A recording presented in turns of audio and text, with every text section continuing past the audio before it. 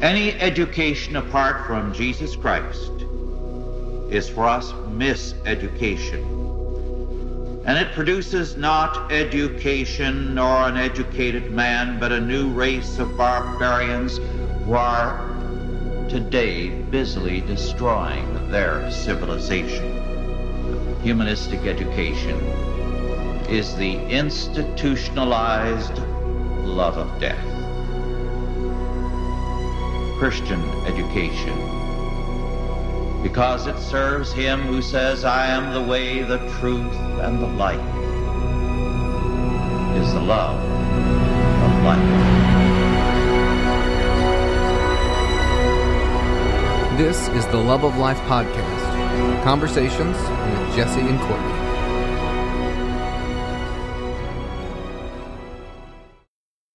Here we are, another episode of the Love of Life podcast, and thank you for tuning in. You're wearing my shirt, Courtney.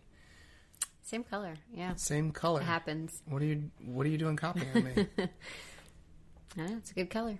Oh my It's goodness. Green. Okay, well, we didn't plan this. For those who are watching, if you're listening, we have pretty much the exact same shirt on right now. Basically, Courtney decided to steal my color tonight, so there you go. It is Valentine's night. We had dinner at our house with our children. We're recording an episode, and that's about as romantic as we're going to get tonight. Yeah. Good times, though. Good times. Some days are ordinary, even holiday days. It's good. Yeah. Okay. Good. All right. So it's Valentine's night, and we have, what do you have? You have some scriptures? A scripture or something you want to highlight? Yeah, I have a couple. Okay. So I was reading Esther, the book of Esther, recently, and there's the whole lead up to they're going to kill the Jews. Like, that's the thing that this bad guy, I can't remember his name, but he wants to do, and he kind of tricks the king into signing this thing that says that they can kill all the Jews. And then kind of at the same time, what's happening is Mordecai is Esther's uncle, and he's preparing her to go in and replace the queen, because the queen is like full of herself and very vain. And at one point, the king summons her, and she's like, no. So his counsel's like, you need to get rid of her. So he does. And so then he's looking for a replacement. So Mordecai says, you need to go. She's very beautiful. So anyway, the king does choose her to be the queen. So she's in position, and then they want to kill all the Jewish people. And the guy that's kind of in the king's ear hates Mordecai. Like, he bothers him. Okay. So you get all that. And then this decree goes out to kill the Jewish people, and Mordecai goes to Esther, and he lets her see this decree. And, okay, so the super famous part of that story is what? The super famous part. What's like the main quote? I was born for such a time. You were born for such a time as this. Yes. Okay. Okay. So you know that one. But right before that, what Mordecai says to her, Yes. I do not remember, and it's like amazing. Okay. So, what does Mordecai say? okay. So he says, here he gives Esther, here's the decree. And then he says, you need to go to the king and talk to him, plead for our people. Oh, I wrote down where it's at. Okay. And she's like, okay, but this is how it works. If I go in there and I haven't been summoned, and I haven't been summoned in over a month, and he does not extend the royal scepter to me, like, I will die. That's it. Okay. So she wants to make sure that Mordecai knows that. And Okay. then he says to her, he says to messengers, then Mordecai told them to reply to Esther, do not think to yourself that in the king's palace you will escape any more than all the other Jews. For if you keep silent at this time, relief and deliverance will rise for the Jews from another place, but you and your father's house will perish. And who knows whether you have not come to the kingdom for such a time as this. So just like his rebuke before that, like, don't think you're safe. Like, you're worried about your own life, but you won't escape. If this decree goes through, you're Jewish. Like, it's going to touch you, and then you haven't been courageous and you haven't stood up. Like, don't think judgment won't be upon you. You're in that role for a reason. So usually it's just, hey, you were born for such a time as this. Right. Like, that's the part of the story. But before that, he's very much like, check yourself. You're not there by random chance. And what are you there for? Like, the Lord put you there, so you better do what's right before him. Yeah. Or there will be relief, but it won't be from you, and your line will be done. Yeah. So, like, he puts her in her place. Right. And then says the thing about the time. So, I just thought, oh, wow. Like, so let me ask you this. Old Testament, New Testament, we don't take stories and say, okay, well, how is this applied to every jot and every tittle in my life, right? Sure. So we shouldn't do that. We shouldn't be like, who am I in this story or anything, that gets kind of wonky and crazy. sure. And we need to stop doing that as people for the most part. Doesn't always work. Yeah. It doesn't always work. There are applications. So is there, in what you derive, do you see a modern day application? Yes. To some extent. I do. Okay. I do. What do you see? Well, I think anywhere that we are, any workplace, any family, any setting that we are in, especially, I guess, in the public sphere and right now in our culture that is so godless, that is turned so far from him, like, our role is, we're there because the Lord has put us there. And our role is to stand up for the Lord. And so, I mean, there are times and places where we might be asked to go along with something that is an affront to God and his laws and his decrees. And we can be silent and think, well, maybe it won't go to us. But really, we have to stand up for God's truth. And how do we not know that the very position that we're in is by his sovereign hand? It absolutely is. So maybe it is for us to resist whatever it is or to speak truth. And we trust the Lord with it. If that means we are fired or negative consequences come or we, people shun us or whatever could happen. Because there are repercussions to saying, no, God hates that and I can't do that. Or no, whatever resistance looks like, or disagreeing or speaking up. It's intimidating. Nobody wants to put their neck out there. But I think as our culture becomes more and more godless, like the opportunity to stand firm and to disagree when it's not popular, and to bring God's word, it becomes really, really important. Yeah.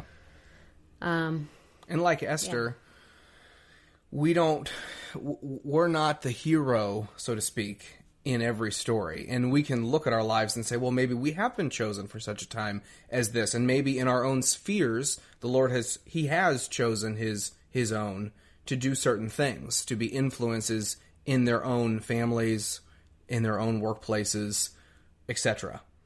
But the Lord, if we fail to do what we're called to do, the Lord can still use other people. He can overlook us. Sort of that warning that Mordecai gave. His plans are going to prevail. You can be a part of it, or not. I also think, it's not like you're looking to be, I want to be Queen Esther in my life and in this. Like, I don't think it's that. I think we have an opportunity to be faithful.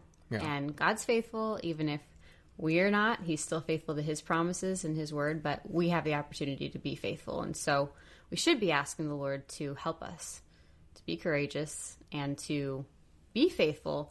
And I think too, it starts with small things. We're given lots and lots of small tests to sharpen our faith and to do the thing that's harder, but that's right. And if we don't miss those small tests, then we're more and more ready for the harder things. Yeah. And I feel like, it's easy in a small thing to go, well, it doesn't really matter. This is small. Nobody sees this.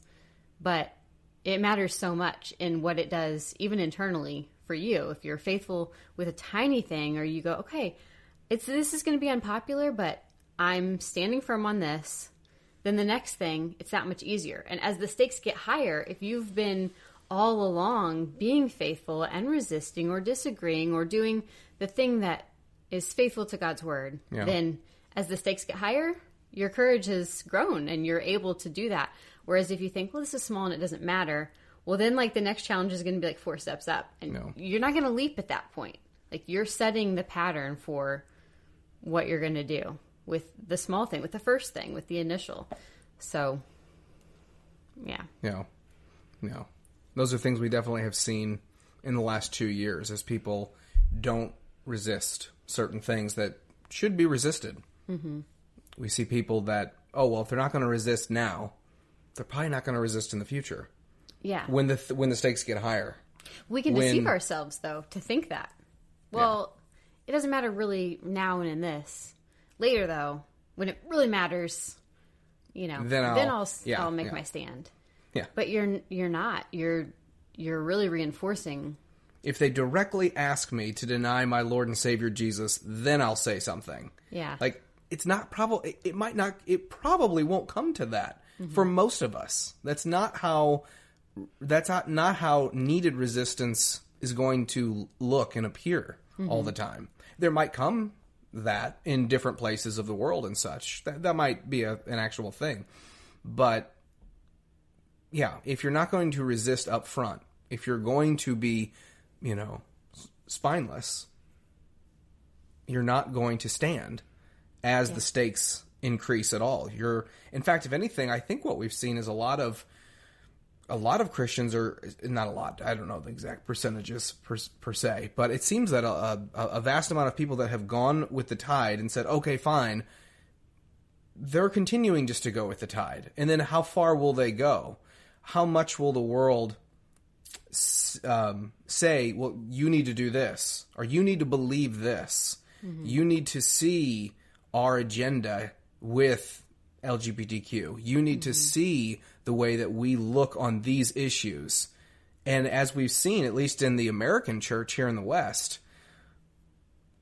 a lot of denominations and a lot of so-called believers, the Lord knows those who are his, a lot of believers have just capitulated.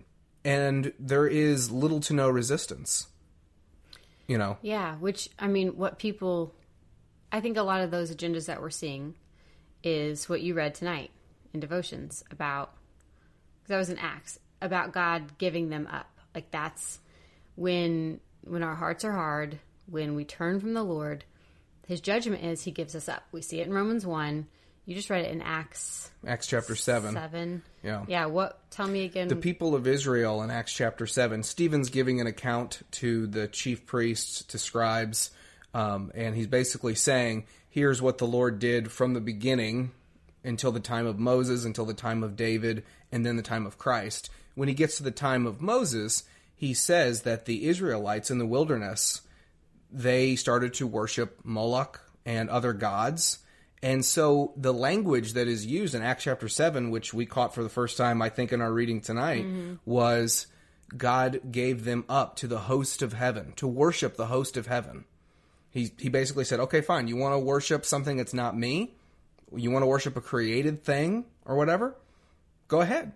I'm giving you up. And it's very much that Romans 1 language of God giving them over to passions and sin, to where they fall in rebellion, and there's really like a point of no turning back, but we see that in Romans 1, where there is a sense where God is finally giving up those that willfully reject him over and over and over again. Yeah, and I think part of that could be so that they go, this is what my life is, and they turn to him like Nebuchadnezzar. He's brought to the lowest of lows, to where then he's like, oh, like out of his mind, crazy, and he repents. And there are sometimes, like in what I can't even tell you where, but where I've been reading in the Bible, that a hard thing will come so that people will turn and see their need for the Lord.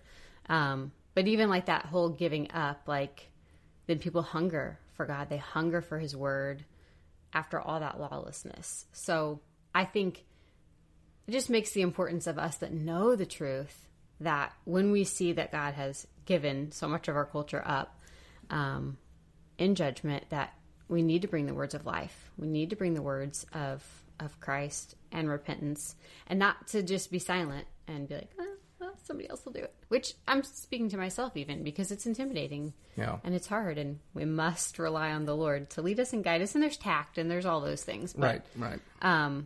Like, when that test comes, or when that opportunity comes, it's like, okay, Lord, prepare us. Make us a people that are ready, that it's so natural to us, and that we know if we're in this position, like, then we need to do what's right. What's right before Him. We'll stand before Him and give an account. So I guess just keeping that in mind. Yeah, definitely. Was there another scripture that you wanted to highlight? This is just kind of silly, but this is also from Esther. Okay. Is it silly? What's silly about it? It's not like a great point. It's just this. I liked this. Okay, good. Okay. Good. It's Esther 2:18. You'll see what I mean when I read it. Okay. Then the king gave a great feast for all his officials and servants. It was Esther's feast. He also granted a remission of taxes to the provinces and gave gifts with royal generosity. There was once a king who granted remission of taxes. I mean, when I read that, I was like, really? That's amazing. I had to take note. Like, I didn't know that was ever a thing. That's not silly. That's pretty wonderful. Yeah. Okay. So, not silly, but if only our leaders would take note. Right? That you should grant a remission of taxes. It would be wonderful for your people. What a way to celebrate. I dig it. Yeah, me too. That's nice. Is that all you wanted to highlight from Esther? Yeah, that's all from Esther. Okay. So this is from 1 Timothy chapter 4, verse 13. So Paul is writing to Timothy, and he says, "Till I come, give attention to reading, to exhortation, and to teaching. Despise not the gift that is in you, which was given you by prophecy, with the laying on of the hands of the company of the eldership. These things exercise, and give yourself unto them, that it may be seen how you profit among all men. Take heed unto yourself, and unto learning. Continue in it, for in doing this you shall save both yourself and those who hear you." So I thought it was interesting that, namely, in this particular reading, I caught this, was that Paul is telling Timothy to continue learning, to continue growing, to continue your education. Don't stop. Don't be stagnant. You don't just arrive and that's all you need to know in life. You know, we're reaching middle-aged, right? 35. We're getting there. We're getting older. We have children. We have sort of a set pace in life. To some extent, it would be, well, not for me, and probably not for you either, but it would be easy in general at times in life to stop reading. You know, we live in such a weird technological day and age where so many of us are reading far less than what we used to. But Paul is exhorting Timothy here. Read. Grow in your knowledge. Don't stop. Don't cease to continue your education, to continue learning. And it's a part of your growth and your maturity. And we continue that. And I think in another instance, if I'm just rehashing from memory, Paul reminds those that he's writing, hey, remember my books. Like, he wants certain books. Oh, that's right. You're right. Yeah, he's like, they're coming to see him. They're coming to see him. And he says, don't forget the parchments. Don't forget the books. Don't forget the books. Yeah. Which is so scholarly and so, one of our former pastors, David, it so makes me think of him. Like, don't forget my books. I want my books. Don't forget those. I want to see you too, but mainly the books. Yeah, I want to see those books when you come. Yeah, that's awesome. Yeah. So in my reading of 1 Timothy, I had never, and maybe it's the translation, perhaps. This is the modernized Geneva Bible. Maybe that's where I maybe it's lost in a different translation that I've read, ESV, or I haven't checked the other translations. But in this particular reading, I thought, oh, what an apt way of putting it. What a way for Timothy, because I've known for years that Paul is writing to Timothy, who's probably a younger person, and he's exhorting him as a younger believer to grow, to mature. But specifically in that growth and maturity, it's to continue reading. Yeah. It's to continue his learning and to continue his education. Well, and Timothy, he's the one that has a mother and a grandmother, Lois. Lois and Eunice. Yeah. So he's been raised in the faith. So even if he's young, Yeah. He has had a lot of training. He does have a lot of knowledge. So to be like, don't just rest on what you've been taught. Continue. That's really cool. Yeah. I want to talk to somebody who, well, I don't know. I don't know if there is somebody, but like, I mean, there's got to be somebody. Somebody who's way more familiar with the Bible Yeah. than myself. Like, do they still find things that they're like, oh my gosh, never saw that before? Oh my, like, I feel like they must, but I just am amazed at how often even passages that we're so familiar with, it's like, it just hits you in a different way, or like, you know, did you remember that? Or did you even know? Did you take note the last time you read Esther that remission of taxes? That's the first time I've ever noticed that. Right. And part of it may be, I mean, obviously because God's word is alive and sharper than a double-edged sword, but also what you're doing in life, that things stand out to you different in different seasons.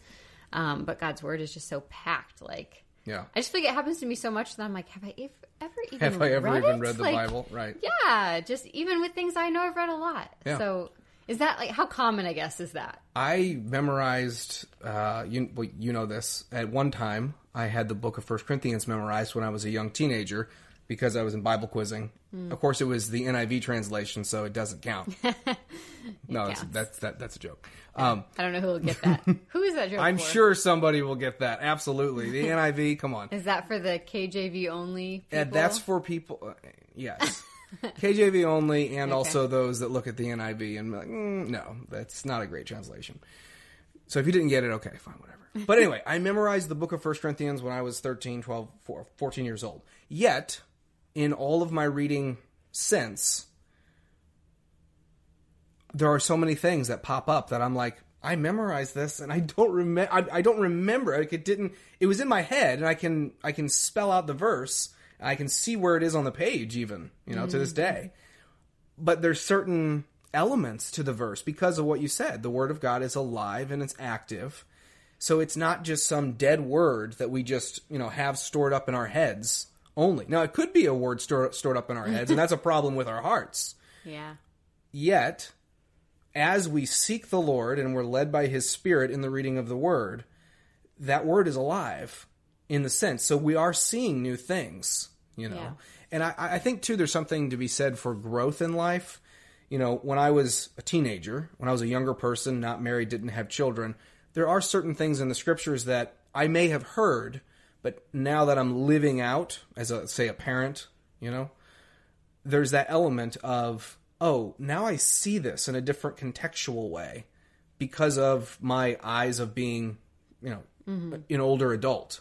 Although, as opposed to a child. Being an older adult and a parent has made you think that Paul got it wrong in a certain place. Yeah. Well, Paul says, okay. Yeah. So Paul says, fathers, don't exasperate your children. And my long-standing understanding of this is that Paul had to have been wrong, because I'm not one to exasperate my children, but my children definitely can exasperate me. So I think Paul inverted something here. I think there's something off with Paul. Plus, Paul wasn't married and didn't have kids. So that's always what I hearken back to, is that he didn't know. He didn't know what it was like to have 4 children. Yeah. No. I'm sure Paul I just served up your joke for you. I'm sure Paul didn't get it wrong, but exasperation goes both ways. It definitely does. It definitely At does. times. Oh, yeah. And yeah, I mean, okay, there you go. Yeah, but what you were saying in all seriousness about, just being more mature, experiencing more things, I think you understand things in different ways. Yeah. That just comes with growth and maturity and life experience. But it's also, I guess I'm struck by the verses that are ones I'm so familiar with. If it's one that I'm not as familiar with, okay. But yeah, it's just a testament to how amazing God is and the way that His Word works. And there's always a reason to keep reading it. Yeah. For your whole life. Even if you're like, oh yeah, I know that book of the Bible. I'm familiar with that. Like, read it again. You will find something. You're like, I never saw that before. Yeah. Like, or that stands out to you, or that just, really makes you think. Yeah. Yeah. Something can leap across the page because there's certain things the Lord can do in different seasons of our life. that as we read his word and as we meditate on it, he can show us, in his light we see light. Mm-hmm. And because the word is a lamp unto our feet, a light unto our path, as we journey on through life, our path will look different at different seasons of life. So certain things will stand out and go, oh, like what we saw John the Baptist. Oh yeah, do you remember that? I marked from the down. other day. That was quite remarkable. That you said, hey, look at this verse. This is something that I don't think I've ever read before, and yet it's a verse that's so familiar regarding John the Baptist's ministry, and it ends with he must increase, but I must decrease. Yeah. But the verse is... Sure, so it's the book of John, and it's chapter 3, and it's verse 26, I think, but I'll read right around it.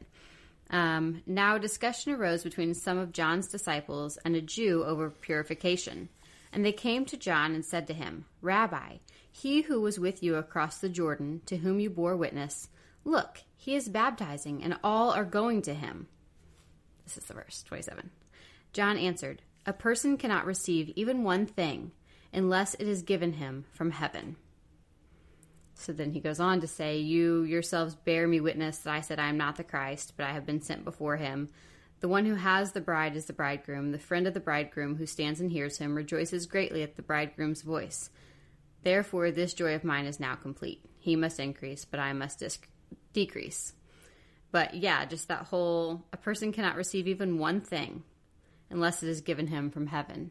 There is a specific context that he's saying that in, but it also is generally true. A person cannot even receive one thing unless it's given to him from heaven. Yeah. When I read that, I'm like, whoa, everything that we receive, is from heaven, is from the Lord. And it kind of goes back to what was preached on Sunday in a roundabout way about giving thanks in all circumstances, like the good and the bad, because God knows what he's doing, and there's good for us, even in the things that we deem bad. They're given to us from heaven. Which was also interesting because as we were both hearing it, we were both internalizing some of the same things. Right. Like as we were listening, there was, I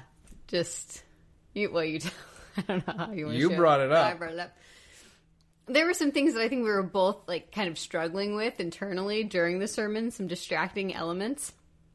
And so when he's saying that, instead of being annoyed mentally about some of these things that were distracting, you're going, I'm trying to listen to the word and this is really distracting. My goodness. Then, when he said that, give thanks in all circumstances, immediately my heart went, oh, well, Lord, thank you. Thank you for this distraction because it's helping me pay really close attention. It's causing me to have to. And thank you because this distraction, means this or means that, or for showing me my own heart that, here I can be sitting in church and being irritated. Well, that's not even right. So just that further refining process that could be, I'm just, going, this is distracting. But really, it's even a thing that's from heaven and that I need to be thankful for and see God's work and his hand in and his goodness to me in, even in that moment. And when we talked after and you were having the same experience of repentance and asking, and thankfulness at the same time of being distracted, I was like, oh, yeah. That really hit home. That was... Yeah. I think, too, what we've also discussed before is practicing thankfulness, which we do around the kitchen table. So at some point during dinner, we will say, okay, what are 3 things you're thankful for today? And then each kid, and then us, will go around and state 3 things, and sometimes the kids will do more, of the 3 things that happen. Grandma came over today, Mom's meal, and chickens. Or something. Sometimes they do alliteration too. They try to make them all start with the same letter. Yeah, just cute. Yeah, but all that to say, the practicing of thankfulness on a daily basis, to verbalize, to be thankful. Say, I'm actually thankful for X, Y, Z. This, and this. It really has. Even if I've come to the table and even if it's kind of been a wonky day, kind of crazy, busy, stressful. Even if we've had some of those days, which we do on occasion. It's still oh yeah, I'm thankful. What am I thankful for? and then all of a sudden, it's in there. there's a mode of thankfulness that changes the atmosphere of a room or even just your own heart. Yeah. When you go, I'm thankful for my wife. I'm thankful for the hot meal that I've been given. I'm thankful for the daily bread that I had today. It really changes our understanding of these are gifts to us, whatever they were. And every day has its measure of gifts that we are receiving. Oh, we're so abundantly blessed. I mean, just everyone in our country is so abundantly blessed with God's general goodness. It's so easy to take it for granted. I think when we do the thankful things, by counting, naming things we're thankful for, it just makes you take stock of them. It makes you not just be entitled to your hot shower, but to be thankful for it. Wow, like I'm really thankful for it, which kind of goes back to reading early pioneers where they don't even have running water. Like what an amazing thing that is. But to be grateful for so much. I mean, really, we could spend the whole evening talking about things we're thankful for because there's so many. But I think when you specifically make it a habit, like you said, to be thankful, it makes you more thankful. And it really does have an effect on you to be like, oh, yeah, these aren't just random great things. Like, these are great things and they're from the Lord. It's kind of like what I read in that book, which I have not finished and I need to. The Rare Jewel of Christian Contentment. Yeah. He makes the point that, like, grasshoppers, they live on the dew. People don't even know what grasshoppers eat. They just, like, bounce from blade of grass to blade of grass, and it's like they live on the dew. And so it is with people that are contented in God, that people don't even know where their contentment comes from or where they're getting this secret nourishment of contentment. They just have it.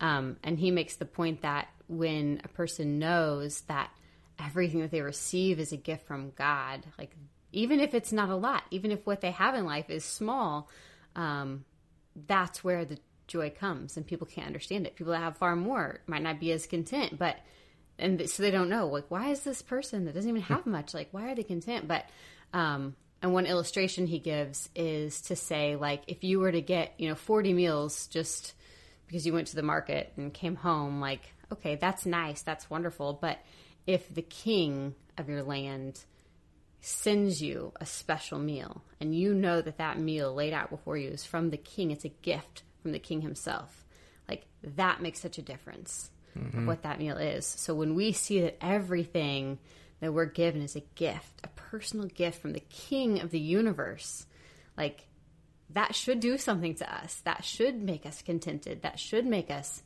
thankful, and even cause us to trust the Lord even more. Like, oh, the Lord gave me this today. And it might be something as simple as a hot shower or the family that's around the table with you, or sometimes the sunshine, like that's something that we're thankful for. Just, wow, what a beautiful day that was that the sun was out.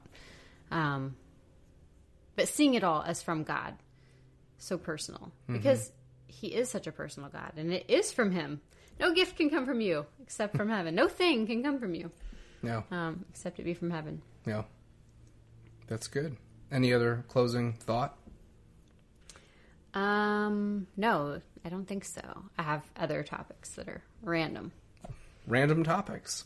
Not random topics, but the one thing I did think about that I jotted down was the whole Saul thing that was brought up in Sunday school. Oh, yeah. Because it's amazing. Saul, and the parallels between King Saul in the Old Testament and Saul in the New Testament. Paul Saul, yeah. Yeah, Paul Saul. Yeah. Yeah. Yeah, Saul Paul. Yeah. Do you remember him? The parallel? The parallel. Yeah, there's a few different. Why are you persecuting me? And Saul persecuted David, and then it was inverted from Christ saying, why are you persecuting me, Saul? Why are you persecuting son of David? Yeah. Yeah. Yeah. Well, somebody asked in Sunday school, because we're learning about Saul. We're probably confusing people. We are confusing people. I'm so sorry. So to give you back up a little, just give a little context. So if you're going to explain this one, explain it, because people are. If you weren't there, you wouldn't know. Sorry, I totally did. So let's give some context real quick. So we're learning about King Saul and how he starts so well. Like his early rise to ministry, he's faithful. You see him do the right thing over and over and over again. He's from this small tribe. He does things God's way. There's this definite call. There's even an ascent up the mountain when he's chosen to be king. For all practical purposes, as the people around, you would go, yes, like a good king Samuel has chosen a good king for us. This is a godly king. He's tall. He's even his outward physical appearance, that he's a shoulder taller than every man and that he's handsome. Those are even like signs or symbols that he's got God's favor. Like he's a good man. So you wouldn't know from the beginning of the story, if you're reading it like for the first time, that he ends up having this tragic fall, because he starts off well, and he really does start off well. And you like, the point has been from our pastor, one of our pastors, not to read into the story what isn't there, to go, oh, well, he ends bad, so he must have always been bad. Well, no, like he really starts off well. So then at some point when we're talking about him, somebody raises their hand in Sunday school and says, are we supposed to be thinking, when we're learning about Saul, are we supposed to think of Saul in the New Testament? Like, is there supposed to be, like, in your mind? And he's like, yes, definitely. So then people are pushing that idea, like there is a mode of parallel that you're supposed to be thinking of one and the other, which obviously they couldn't have thought that in the Old Testament because they didn't know about him yet. But one of the things being that King Saul ends up persecuting David, and like that's like, you know, a relentless thing that he persecutes him. And then later in New Testament, Saul becomes Paul. In his road to Damascus experience with Christ, Christ says, why are you persecuting me? So that Saul is persecuting the son of David when the former Saul was persecuting David. So and then he ends badly. And we know that Saul is like what the first Saul should have been. He's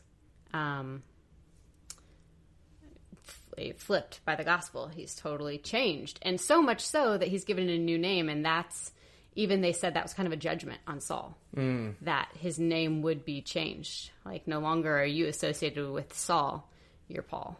So. Wow. Anyway. And it all goes back to Lord of the Rings. Because, because Gandalf says, when he rises from the dead, he says, I am Saruman. Rather, I am Saruman as he should have been. So he's so it's all as he should have been. Yeah, but I guess the Bible trumps Lord of the Rings. So, yeah, totally. You know. I mean, Lord of the Rings Tolkien probably got that really from the Bible, Yeah. even if I just want to throw out that zinger. Yeah, that was good. I feel like there was another parallel that was pointed out, but I can't remember. That was a really interesting one. That was really cool. in class, and as we talked about that on the way home. That was what? I've never thought about that. Intriguing. Yeah, they do have the same name, but I just didn't put together that there was anything that There's no parallels there. Yeah, wouldn't think about that. They just have the same name. And yet, yeah. Yeah. All right. So, any other rabbit trail you want to take us down? Okay, How good. about you? No? Nope. That's it. That's it. So, thank you very much for tuning in, and we will see you again shortly. Thank you for listening to the Love of Life podcast, Conversations with Jesse and Courtney. It is our duty through our schools to create a new one, a God-centered one. We are told in Proverbs 8, verses 35 and 36, for whoso findeth me findeth life, and shall obtain favor of the Lord. But he that sinneth against me wrongeth his own soul. All they that hate me love death.